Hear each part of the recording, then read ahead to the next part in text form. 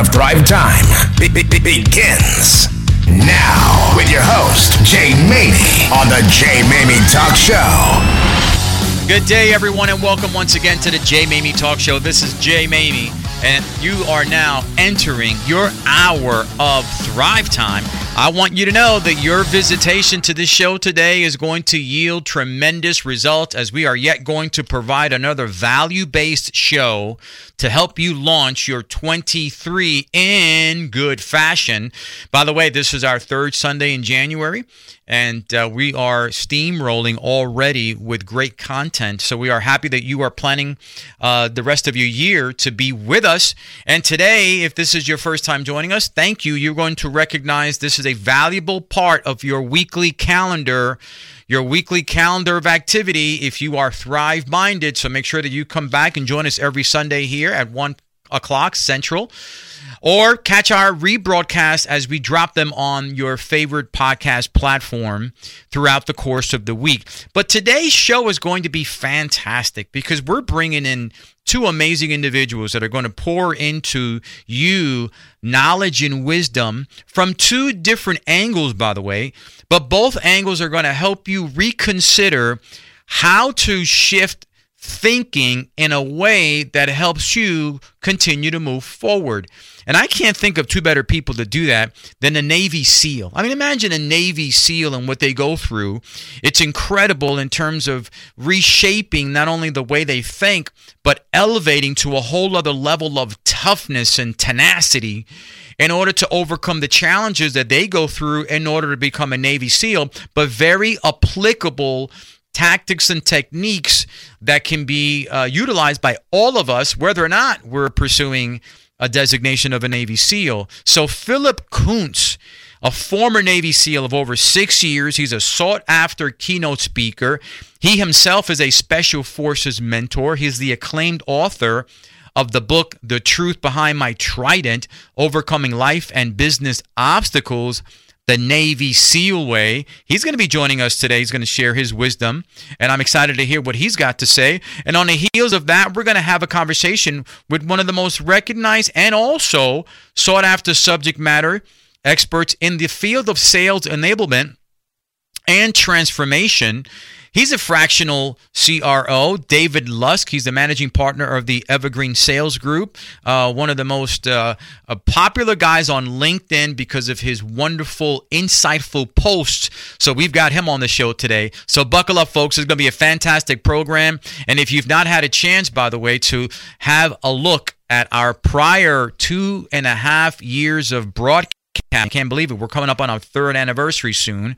Well, you can certainly check us out at the jmaymitalkshow.com. They can scroll through every episode that we've had since we launched back in June of 2020. And you can also catch the rebroadcasts on any of your favorite podcast platforms. And while you're at it, go check me out, thejmaymi.com, thejmaymi.com. There you're going to find all of my books, blogs, vlogs, and all the good things that we've got going on, where I'll be speaking at next, and all of the wonderful things that we are bringing to help continue a thriving message to you. And speaking of thriving message, before we dive into our first guest shortly, I want to share with you a thought. You know, the Thrive Talk section of this program has become so popular that it is the most commented segment of the show, usually by those who reach out to me thereafter, whether on LinkedIn or Facebook or Instagram, and you're commenting constantly on my Thrive Talks, and I really appreciate that you do, because it continues to give me not only the encouragement, but also the recognition that there are many of you that just need a little word. You just need a little bit of information to help you get over the hump, and this Thrive Talk today is going to do that. And it's about measuring decisions. In other words, in life, you're always going to have a decision to make about something, right? Life is based on decisions. And if you look back into the history of your life, whether you are a teenager, a young adult, or senior, you're going to recognize that there are decisions that you've made along the way that as you revisit that decision, you question whether or not you made the right one. In fact, you probably arrive at the conclusion that you did not make the right one. But here's what you also arrive at if you're honest with yourself. You arrive at the recognition or acknowledging that you didn't take enough time to think it through, right? So as you are developing the next best version of you, here's what I encourage you to do. I'm practicing this myself, by the way. I'm not just talking the talk here. I'm walking the walk alongside of you, my friends. There are decisions in your life that you're going to make that need to be measured. In other words, you don't make a decision out of compulsion. You don't make it off the cuff. Certain decisions, you can do that, right? What if you're going to have something to eat? Deciding on what you're going to have for a meal, that's not a major decision to sit down and measure, right? What you're going to wear, probably not, depending on the situation that you are getting dressed for, if it's an interview or a sales opportunity or something that's important, right? You have to give that some thought. But you have to take decisions that are potentially life-changing and give them the time they deserve to measure that decision. In other words, find out, if you make that decision, what can go right, what can go wrong, and give it some thought. But before you do that, here's where it really becomes critical. You have to know what decisions you're going to make in your life that require a degree of measurement. Because not every decision you're going to make requires that insight, right? That carving out of time in order to really give it thought. The thoughts that it needs, the inspection that it needs. But there are certain decisions that do. The problem is that we don't know which decisions are the ones that require measuring. So we end up treating every decision the same, either off the cuff or lightheartedly inspecting the repercussions of that decision. And that causes us oftentimes to have regret because the outcome doesn't serve us. Know which decisions in life require a degree of measuring and which ones don't. So when those decisions come, you've got them categorized already as, hey, that decision I don't have to worry about. I'm going to do this. I'm going to do this pretty quickly. But this decision here, I need to think about this. I need to measure this one because my decision and the outcome may very well be, for better or for worse, irreversible. Know which decisions need to be measured. And you will find yourself, more often than not, on the thriving side. Folks, we're coming back after the break with Philip Kuntz. Don't have the time, money, or talent to grow your business? Call Evergreen Sales Group. Evergreen Sales Group is a fractional sales management firm built to help small business owners to have the benefits of Fortune 1000 companies for 1/6 the cost. They focus on sales so you can focus on your business. Go to evergreensales.group for a free Will-Set motivational assessment for your team. $200 value. www.evergreensales.group. Hi, this is Jay Maymi. As a lifelong fitness enthusiast and professional bodybuilder, I know the importance of removing impurities and flushing out toxins to maintain a healthy colon and intestinal system. This is why I take and recommend Renew from First Fitness Nutrition. It also has helped me replenish my probiotics, which is necessary for a healthy gut. Learn more at healthyfriends.firstfitness.com. Welcome back. Maymi Talk Show with your host, Jay Maymi. Welcome back, everyone, to the Jay Maymi Talk Show. About to have a fantastic conversation with our feature spotlight guest today. I mentioned earlier, Philip Kuntz is a former Navy SEAL, but I want to give you a little bit more about him. Not only is he a former Navy SEAL of over 6 years, but he's a sought-after keynote speaker, which is how I became aware of him. He recently had a keynote event at one of the events that I attended, and I was very impressed with his story. Had heard about him for a while, had a chance to hear him speak, hear his heart, hear his message, and I thought to myself, this is a brother that needs to be on the program. But he's also a life and business coach. He's a special forces mentor, and he's the acclaimed author of the book, The Truth Behind My Trident, overcoming life and business obstacles the Navy SEALs way. But what's cool about Philip is not only does he have a master's degree in leadership and is also, like I mentioned, a business and life coach, but he's also a volunteer with the Anti-Trafficking Bureau, which is a nonprofit organization that helps rescue and restore and protect children that are trapped in the sexual exploitation industry. So he's got a good heart, helping for people, always serving and protecting the community. That's who this man is. Please help me welcome to the show, Philip Coons. Philip, welcome to the Jay Maymi Talk Show. Hey, Jay. Thanks, man, for having me out. It's an honor, brother. Hey, we appreciate you taking the time. I know you've got a busy schedule. You've got a lot going on. You're a man in demand, and we love to have guys who are in demand because they're doing good things. But before we dive into the goodness of what you're doing, your messaging, I want to sort of tail back a little bit into your earlier story. I know you graduated college and you decided to go into corporate America for a little while, but then you decided it was not for you.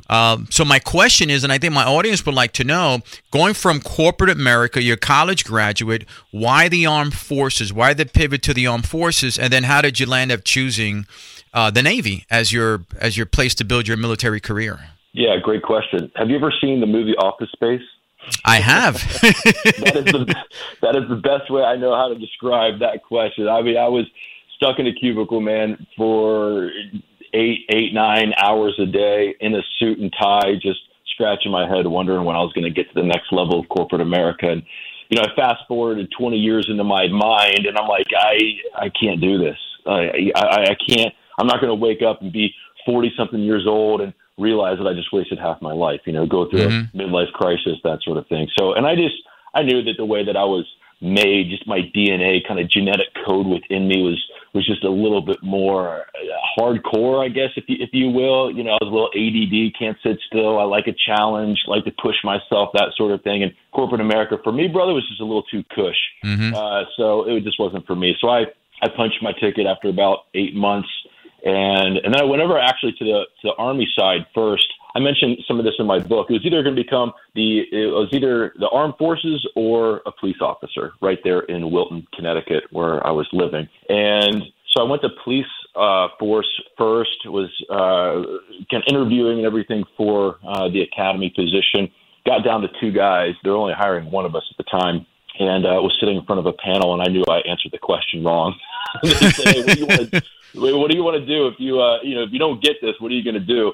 And I was like, well, I'm just going to join the military. I've always wanted to be special forces, and I could tell by the look on their faces that wasn't the right answer. So I think probably by the grace of God, I did not get that job, knowing that it might not even be as good of a fit as the military was. So I went over to the Army side, and they said, hey, you can be a Green Beret, you can go to the Q course, but you have to do 2 years in infantry before you go that route. And I was a cocky college grad, I was like, I don't know, I'm a little too cool for school. I don't want to be in the infantry for 2 years and put in my dues. So I went across the hall to the Navy side, and they said, oh, well, you've got your college degree. So lo and behold, we're giving $8,000 bonus to those people, those enlisted guys who come in with their degrees. And, $8,000 to a 24-year-old that's a lot of money. So that was one of the reasons why. And then I have a swimming background as well too. So I grew up swimming competitively at the age of 12. Swam through college D1 at University of Toledo through my sophomore year, and then transferred to Miami of Ohio to finish up my marketing degree. But I swam in college, so the whole swimming thing made sense. The Navy, the water, that sort of thing. So that's the route I went, man, because of the water and the money. So. It's funny how we arrive at a place we never thought we would be based on either the experience of things we like, things we don't like, and probably the last thing that you thought that you would, graduating high school or college rather, if someone would have put a list of things that you might do in your future, a Navy SEAL may not have been in the top 5, right? Special forces of some kind, but all of a sudden you head in one direction, you have to pivot, you find out, you know yourself well enough to know that's not the calling of my life, and then you're able to make the pivot. Most people, even they don't recognize the calling, they don't recognize the pivot because they never take the time to know who they really are, and they wander through life as a generality, right?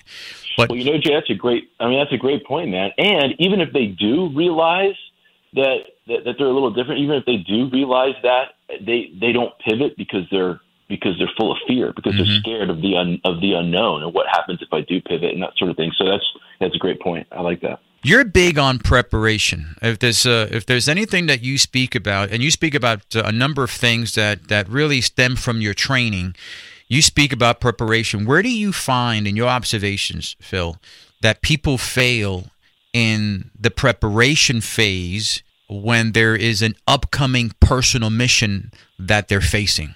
Mm-hmm. There's three things that we do in preparation for missions as SEALs.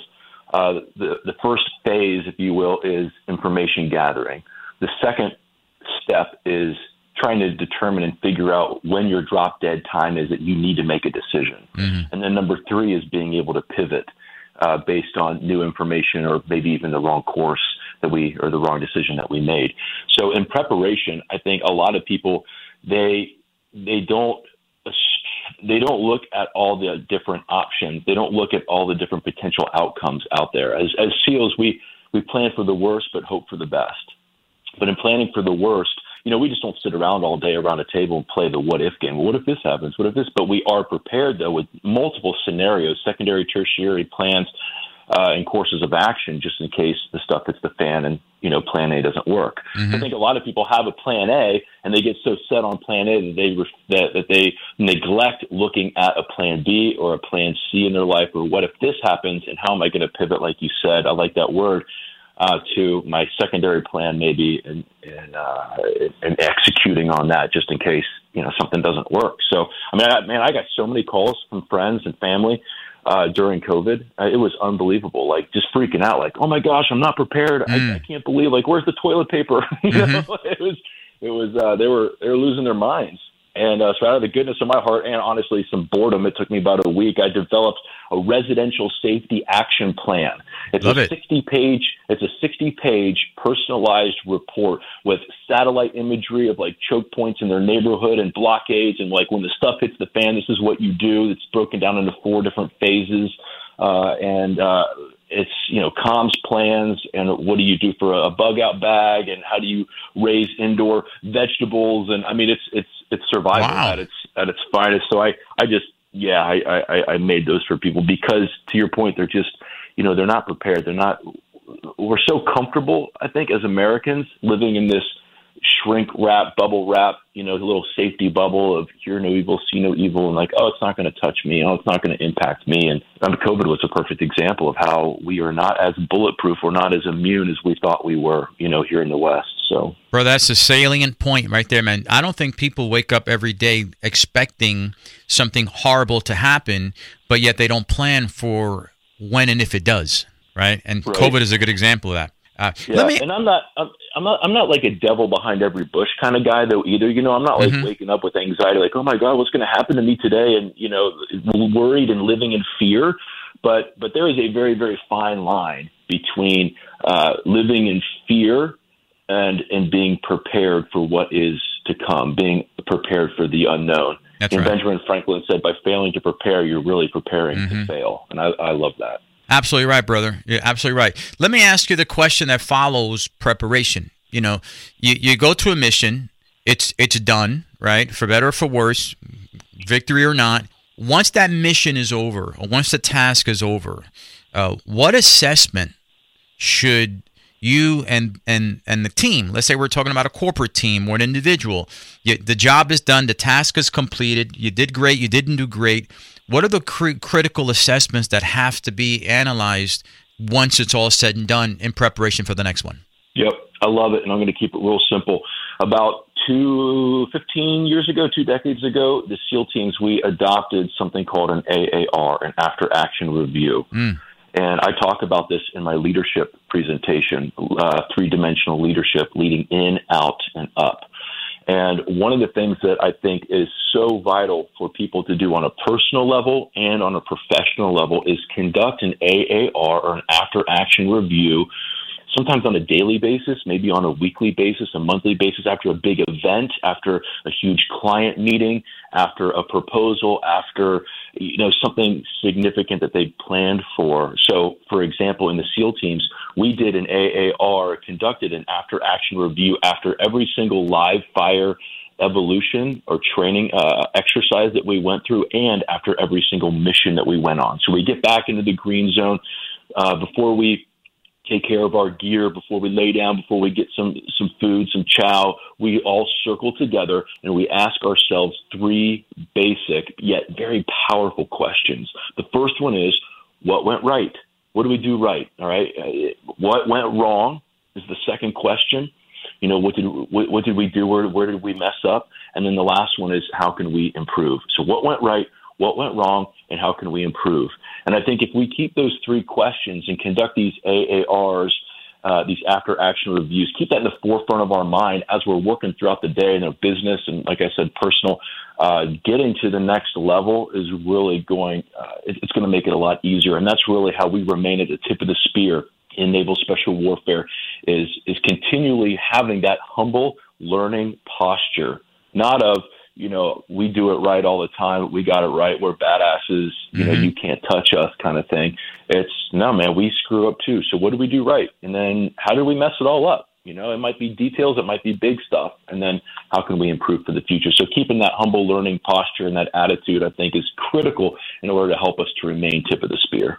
You know, you hit the nail on the head. Remaining humble enough to recognize whether you had victory or loss, that there's something you could learn from that, and not be so arrogant to think if you've won that there's nothing to review. You know, we knocked it out of the park. I think that level of arrogance sets you up for failure in the next mission. Isn't that true? Oh, absolutely. And I mean, unfortunately, I would be remiss if I didn't say that there are a lot of those types of very haughty, arrogant, prideful people that are everywhere. And of course, the military is no different. And the SEAL teams are no different as well, too. You know, so you have those guys that are, you know, think their stuff doesn't stink kind of thing, you know, and they walk around with their, you know, barrel chested and they think that they, you know, can do no wrong. But unfortunately, that's a very poor leadership model. And you definitely don't want to follow someone who you think is right all the time. You know, it builds credibility in a leader. It really does. When that leader can say, "Hey guys, you know what? That was the wrong call. I messed that up." I say this all the time. The 4 most important words a leader can say is, "I screwed that up," or "I messed that up," because it builds credibility. It shows your humanity. It shows that you're humble, right? And that you're worthy of following, even though you don't get it right all the time. I mean, right? So perfect. Absolutely. Yep. Philip, and actually, I'm going to pose the question here, but we're going to pick it up after the break because I don't want to shortchange the answer. But you've been in some firefights, right? You've had some combat battles, you and your team. When facing these huge obstacles, man, these firefights are serious stuff. And you shared one at the when you spoke at our recent event. What did you learn about yourself, your team, leadership that still impacts you today based on those battles that you had when you were serving? We're going to pick that question up right after the break. Friends, this is Jay Maymi, and I'm thrilled to announce that our merchandise site is now open for business just in time for the holidays.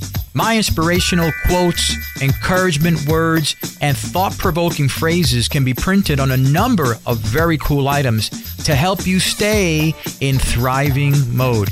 Make sure to visit my website, thejmaymi.com. Look for the store link. Check out the items. Once again, that'll be at thejmaymi.com. Are your sales lagging? Are you frustrated with your ability to effectively communicate the goodness of your product or service? Could your income greatly benefit from you getting better at selling? Hi, this is Jay Maymi, the host of the Jay Maymi Talk Show and the curator of the Thrive Sales Mastery course. I want you to know that there are answers on how you can get better at the skill of selling. Go to my course, the Thrive Sales Mastery course. Get the answers you need so you can experience the results you want. ThriveSalesMastery.com. Welcome back to the Jay Maymi Talk Show with your host, Jay Maymi.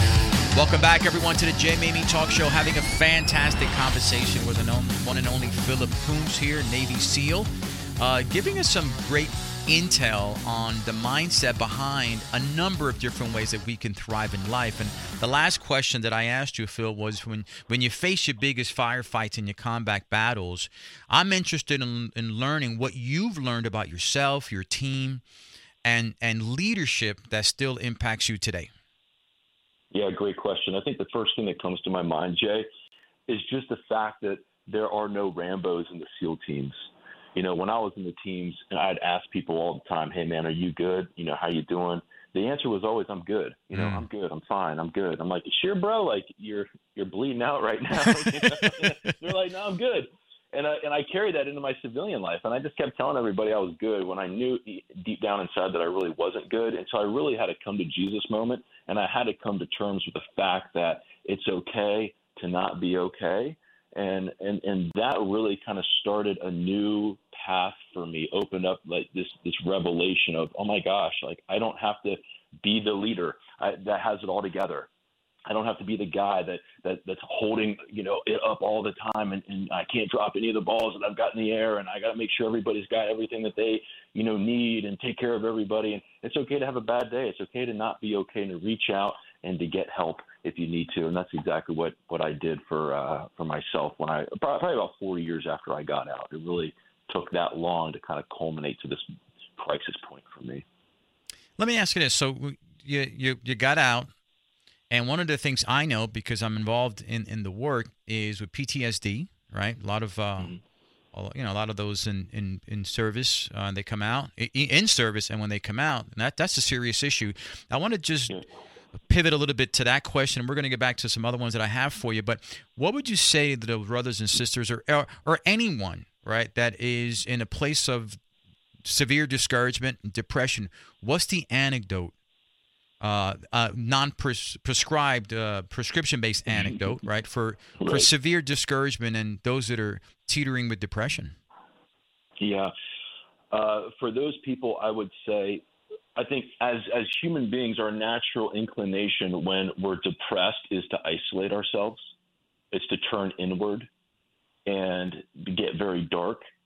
And unfortunately, the darkness and sin, it grows in the dark. And so I would say, and just encourage everyone to reach out to your pack. Mm-hmm. That's one of the things I talk about in overcoming adversity. Reach out, expose whatever that is to the light. Please hear me. I wasn't saying that depression is sin. I'm just saying that when we are depressed, sometimes we turn towards some of those unhealthy coping mechanisms. Mm-hmm. And I think the more we do that, whether it's gambling or overeating or pornography or substance abuse, alcohol, I mean, you name it, brother. Like we all have an Achilles heel. When we turn to those things, they just grow in the dark if they're not exposed. And we go deeper and deeper and deeper down that rabbit hole, right? Like Alice in Wonderland. So it's, I think the number one thing, and this isn't like a cure-all, but the first step in really overcoming the adversity and really helping someone and giving someone advice who's struggling with depression is simply just to reach out, have a couple conversations, identify 2 or 3 people in your life that you can be transparent with and vulnerable with and very raw with, that can handle your messiness, the messiness of emotions, and just really kind of sit with you in that, if that makes sense. It does, and I would add one more because I can almost hear the thoughts of people thinking to themselves, "Hey, that sounds great, but sometimes when you share your trash with someone else, they either bash you for your trash or they share it with others. You have to make sure you find somebody that's trustworthy that you can be open with, right?" Absolutely, yeah. Those 2 or 3 people are going to be sacred people in your life that you can trust, that you can rely on. That aren't just going to sit down and try to give you advice, because that's not what you need. You just want somebody to be with you. I love the meditation practice of the practice of the gift of presence. The gift of presence. Sometimes just sitting with somebody and not saying a single word is such a powerful gift to them. So yeah, absolutely. To your point, very, very trustworthy. They have to be trustworthy. Have to be dependable, reliable, and you got to feel love from them. Mm-hmm. So, yeah. One of the things you spoke about that I resonated with at this recent event, Phil, was tackling, feeling overwhelmed when you're about to tackle a huge undertaking, and you certainly, in preparation for SEAL work and thereafter, you spoke about it, how when you look at the amount of work or activity or effort to get something done, it's overwhelming. I recently had the same experience. I competed in a bodybuilding show that I hadn't competed in 27 years, and I looked at the following 12 weeks and the workouts and the dieting, and I said, "Oh my Lord." But I took the advice you gave. So that's why I resonated with you when you spoke about that. How do you, and if you could share with my listeners, how do you tackle a huge undertaking without feeling overwhelmed? Yeah. I would say going to Buds is a pretty big undertaking. That's a big one, yeah. I'm a SEAL motivator on the Air Force Academy. I live out in Colorado, about 10 minutes away from the academy. And those guys that want to do a lateral transfer, those cadets in the Air Force that want to do a lateral transfer from the Air Force into the Navy and go to Buds, that's where I come in and I help mentor these guys. So I'm a SEAL motivator. And this is what I tell them. I think this answers your question perfectly. I say, guys, oftentimes you're going to wake up in the beginning of the day, and you're going to feel so unbelievably overwhelmed with what you've got for the rest of the week. And I say, guys, don't worry about the 4-mile time run that you got tomorrow. Don't worry about the O course. Don't worry about any other evolution or the 2-mile open ocean swim or anything you've got throughout the rest of the week. I say, you just take it one day at a time.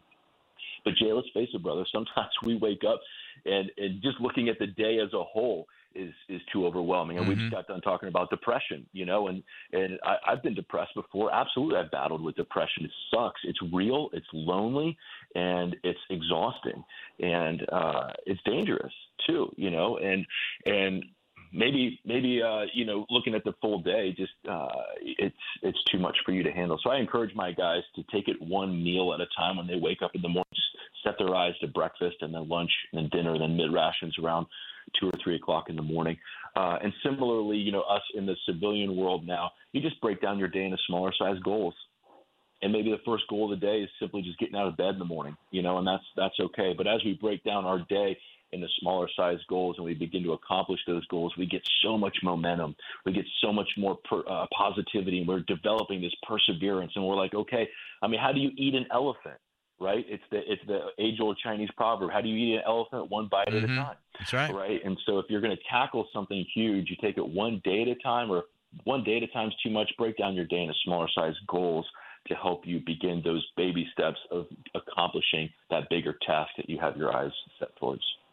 Brother, that's exactly what I took away from in your talk that I resonated with, because that's how when I looked at the 12 weeks ahead, and I hadn't competed in 27 years, I said, how the hell, with as busy as I've got things going on, I said, you know what? It's one workout, one exercise, one rep at a time. And I just focused on that next workout, the next set, the next rep. And before I knew it, man, 12 weeks had come and gone, and I actually ended up winning the whole show. That's great. So I really appreciate that advice that you've given, because it works a little bit at a time. But I want to dive a little bit into in the minutes that we've got left here.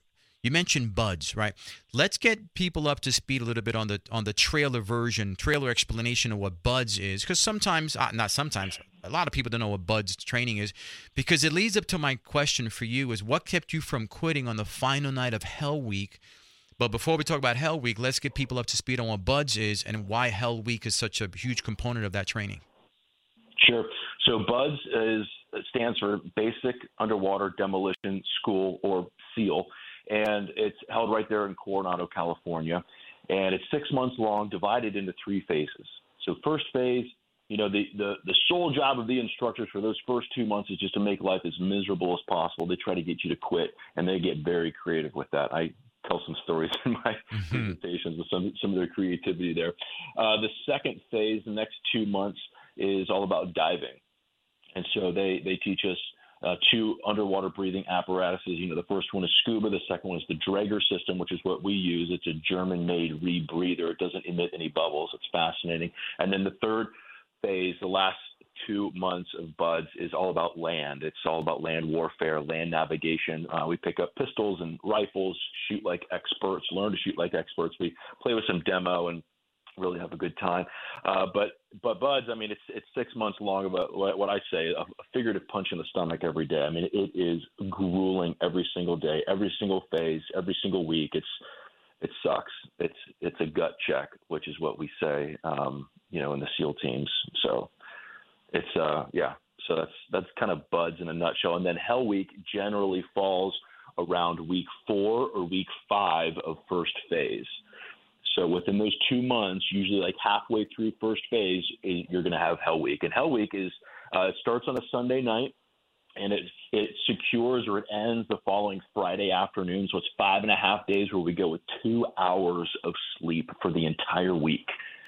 And medically, your diagnosis is insane if you go more than 3 days without any sleep. So I guess we're all crazy. But I've got stories of hallucinating. I mean, I was the longest evolution that we had was around the world tour. We have to paddle with our boats for 2.5 days. This evolution took 2.5 days, 81 miles around the San Diego Bay area, just over and over again. And I remember it was day 3. I was definitely hallucinating. And apparently I was hungry too. I was paddling, and I looked over in the ocean, and I saw thousands of Snickers bars floating in the ocean. And I remember, just like it was yesterday, I remember thinking, like, what the hell? How did they get all these Snickers bars in the ocean? And, like, are these for us? Like, can we eat these? It was hilarious. I mean, your mind will definitely play tricks on you due to sleep deprivation. So, but yeah, man, that's kind of Hell Week in a nutshell. Cold, wet, dark, miserable, and just it's go, go, go, one evolution after another. And our last couple of minutes here, what kept you from quitting? What kept you from ringing the bell? You know, a lot of people go through challenges, man, and they get up there and they ring the bell. They go for the donut. They go for the coffee in the back of the truck, right? Right. What kept you from? Too, right. What kept you from doing that? Yeah. I made a deal with myself. You know, Jay, I don't want to sound cliche. You know, I strive to be extremely authentic and with people. And even in my book, The Truth Behind My Trident, pull back the curtain, kind of show the general public what an average day in the life of a Navy SEAL looks like. So I don't want to be cliche when I say this, but I didn't give myself the option to quit. You know, when I was married, this was before my wife was diagnosed with stage 4 breast cancer. We didn't have any kids together. And I said, you know what? I would rather die than quit. I'm not even going to crack that door open a little bit. You know, in life, if we just crack that door open just a little bit and say, well, if it gets this bad, then I might, you know, or if the diet goes, gets this bad, or if I get this hungry, or, you know, whatever, the goals get this overwhelming, then I might. But I didn't even crack the door to quitting. I said, I'm a man of faith. So for me, I was like, well, if I die, I meet Jesus, and if I don't die, I become a Navy SEAL. So for me, it's kind of a win-win situation. You know, I couldn't see anything wrong with that, and my wife was on board with it as well too. So, again, man, not to sound cliche, but I didn't even give myself the option to quit. I really didn't. I mean, I was miserable, and at times, and the most miserable and uncomfortable I've ever been in my entire life. And I said, you know what, my heart's still beating. I still have a pulse, so I'm still in this fight. Brother, you have been an absolute joy on the show. The wisdom, the knowledge, the experience, the depth of a life resume that you bring to the table is amazing. You've got a lot more to live. You've got a lot more to contribute to the world. Obviously, that's why you are being sought after as a speaker. Your information is going to be up at our website. So any one of our listeners, we have a huge business listening audience, tons of CEOs on our show.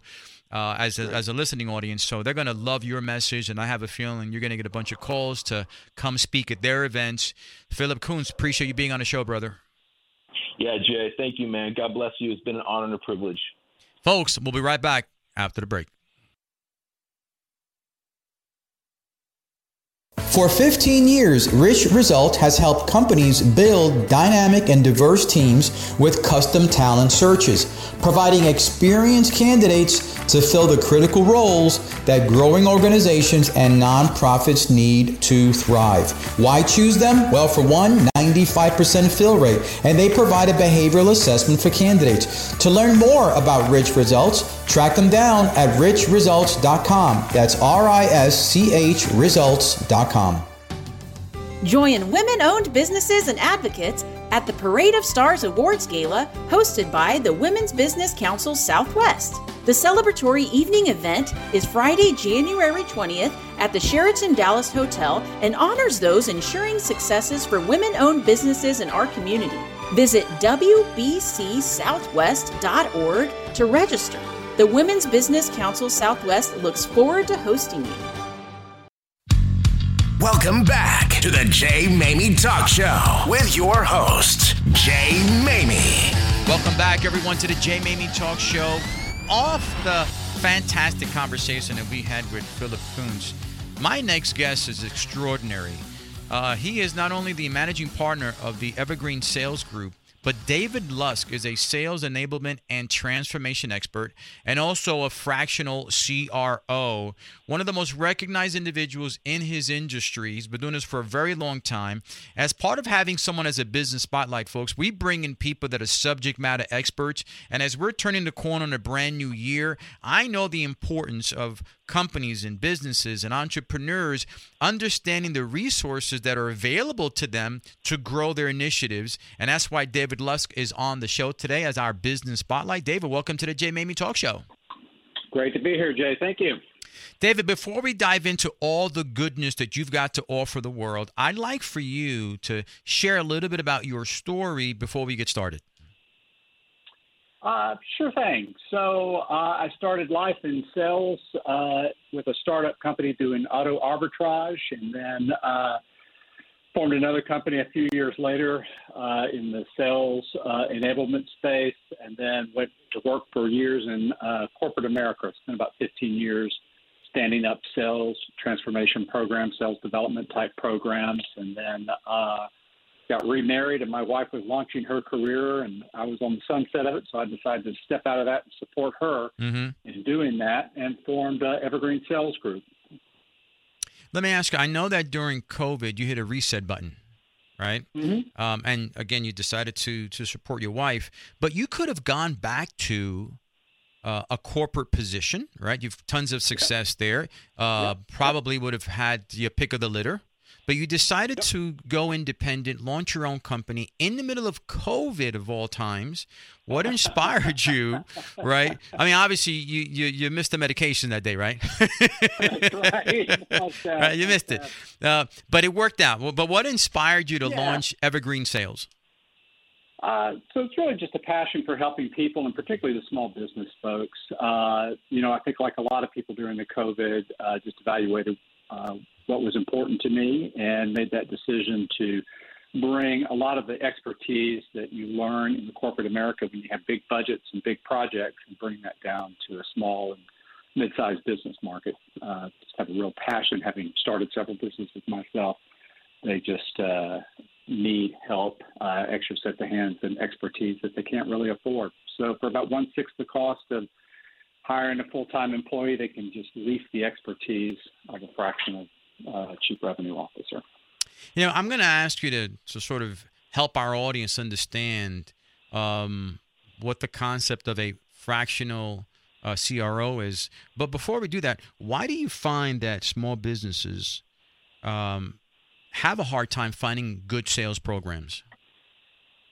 Why they have a hard time finding? Oh, man, it's all about just the busyness. I mean, these guys have things coming at them all the time. And if you think about your typical entrepreneur, they start a business because they're really good at something, and that's usually not sales. So they have a vision for what they want to do. They go out, they're passionate about it. They sell a couple of projects, and then they're traveling down this road and realize, whoa, I've got this business going here. I want to make it grow, but I don't know how to do that. And they just don't know. Sales is a very niche function. Absolutely. It requires a unique mindset, a unique skill set, and it's not. Most of the population is not wired to be in sales. Anybody can sell, but there are few people that want to make their living doing that. Brilliant. Well said. And I would imagine that finding that funding a good sales program is probably what also deters business owners who are just getting started. Maybe they have a limited budget and they can't afford. Would you say that's another component of it?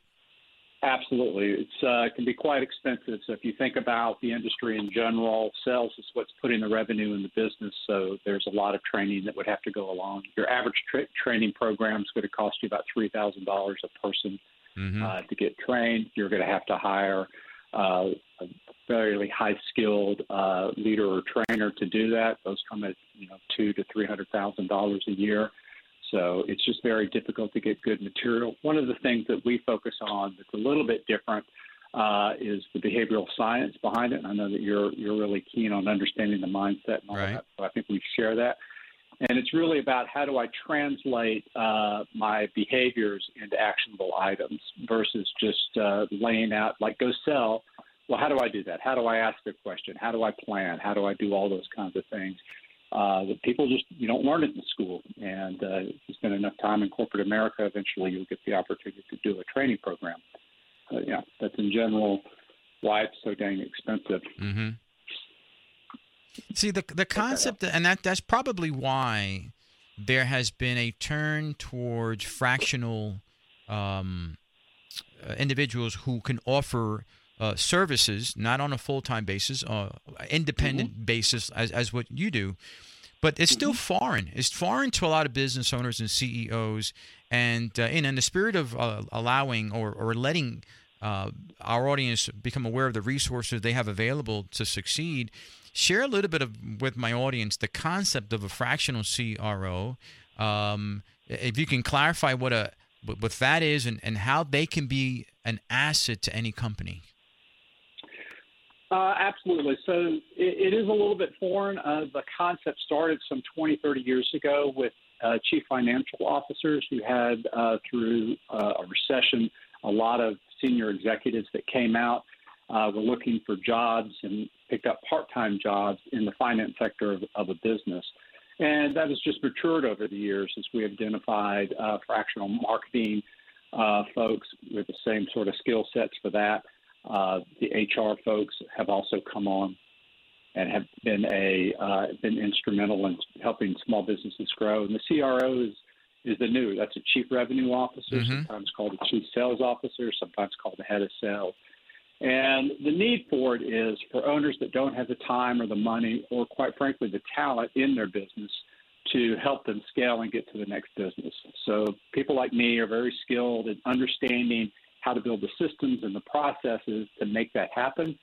So the owner or the leadership team still keeps the control of the organization. They get an advisor and a partner that's sitting there with them, providing that high degree of expertise. But unlike a consultant, it's an ongoing process to help build that business at a much more cost-effective price point. So they're there with the team. They're sitting with you. They're building, planning, scheming, and running that. They're focused just on the sales piece of it so that the owners and the leadership team members can focus on what they're really good at, particularly that CEO or that owner who's really good at the technical specifications of their offering and just needs to have customers to go talk to and help selling his idea into the marketplace. Now, I got to tell you, David, I think one of the assets and one of the benefits to any company owner, any CEO to have a fractional chief revenue officer is that it allows that business owner and CEO two things: peace of mind, and number two, to stay in his own lane. Right? They stay in their own lane. Right. And allow the experts to focus specifically on what they do in their assigned lane. Does that make sense? Well said. Well said. Perfectly said. That's right. Now, you made a post. You posted recently on LinkedIn, which is where you and I connect, and there's the power of LinkedIn. You posted something that I found fascinating when you said that there are three buckets of people in business. Can you share that thought for my listeners? The three buckets of people in business, I thought was brilliant. Yeah. So there are those that think they're the smartest person in the room. There are those that know they're the smartest person in the room. And then there are those that know they are not the smartest person in the room. And those are, in fact, the smartest people in the room. So there's just a whole wealth of knowledge and experience and moving pieces in business today. It's incredibly complex. So I think the start of any good conversation and any good business is to realize that you don't know everything and that you need help. You need help in building your business. You know, I find, David, and you and I probably share the same sentiment here because you've been in the sales development enablement for a long time, and as I have also in a different space, but in the same industry sort of, that I think what cripples most people, their success in building their company or whether an entrepreneur or a big company, is number one, I think they are delusional. They think they are doing better than they really are or that they've got it, right? That's one aspect of it. And I think the other aspect is pride, right? I know it already. I don't need help. I've got this. It's a blend of being delusional but being delusional and prideful. Mm-hmm. Yeah, absolutely. I mean, I have definitely been caught that myself, to be completely transparent. I've learned some very valuable lessons over the years. So. It's true. It's true. Now, our theme for the month of January has been women empowering women, really championing women-owned businesses, which you do a lot of work with. Where do you find that many women-owned businesses need the greatest amount of help? So when I coach, particularly sales executives, women who are in that space, it's really around mindset and belief are the things that we spend some time thinking about. So one of the huge challenges that women face is the belief that they belong in the room, and overcoming the biasness of organizations that they don't think that the women necessarily belong in the room. So about a third of women are in the business-to-business sales reps. About 25% of business managers are women. Ironically enough, women outperform men in business-to-business selling by about 3%.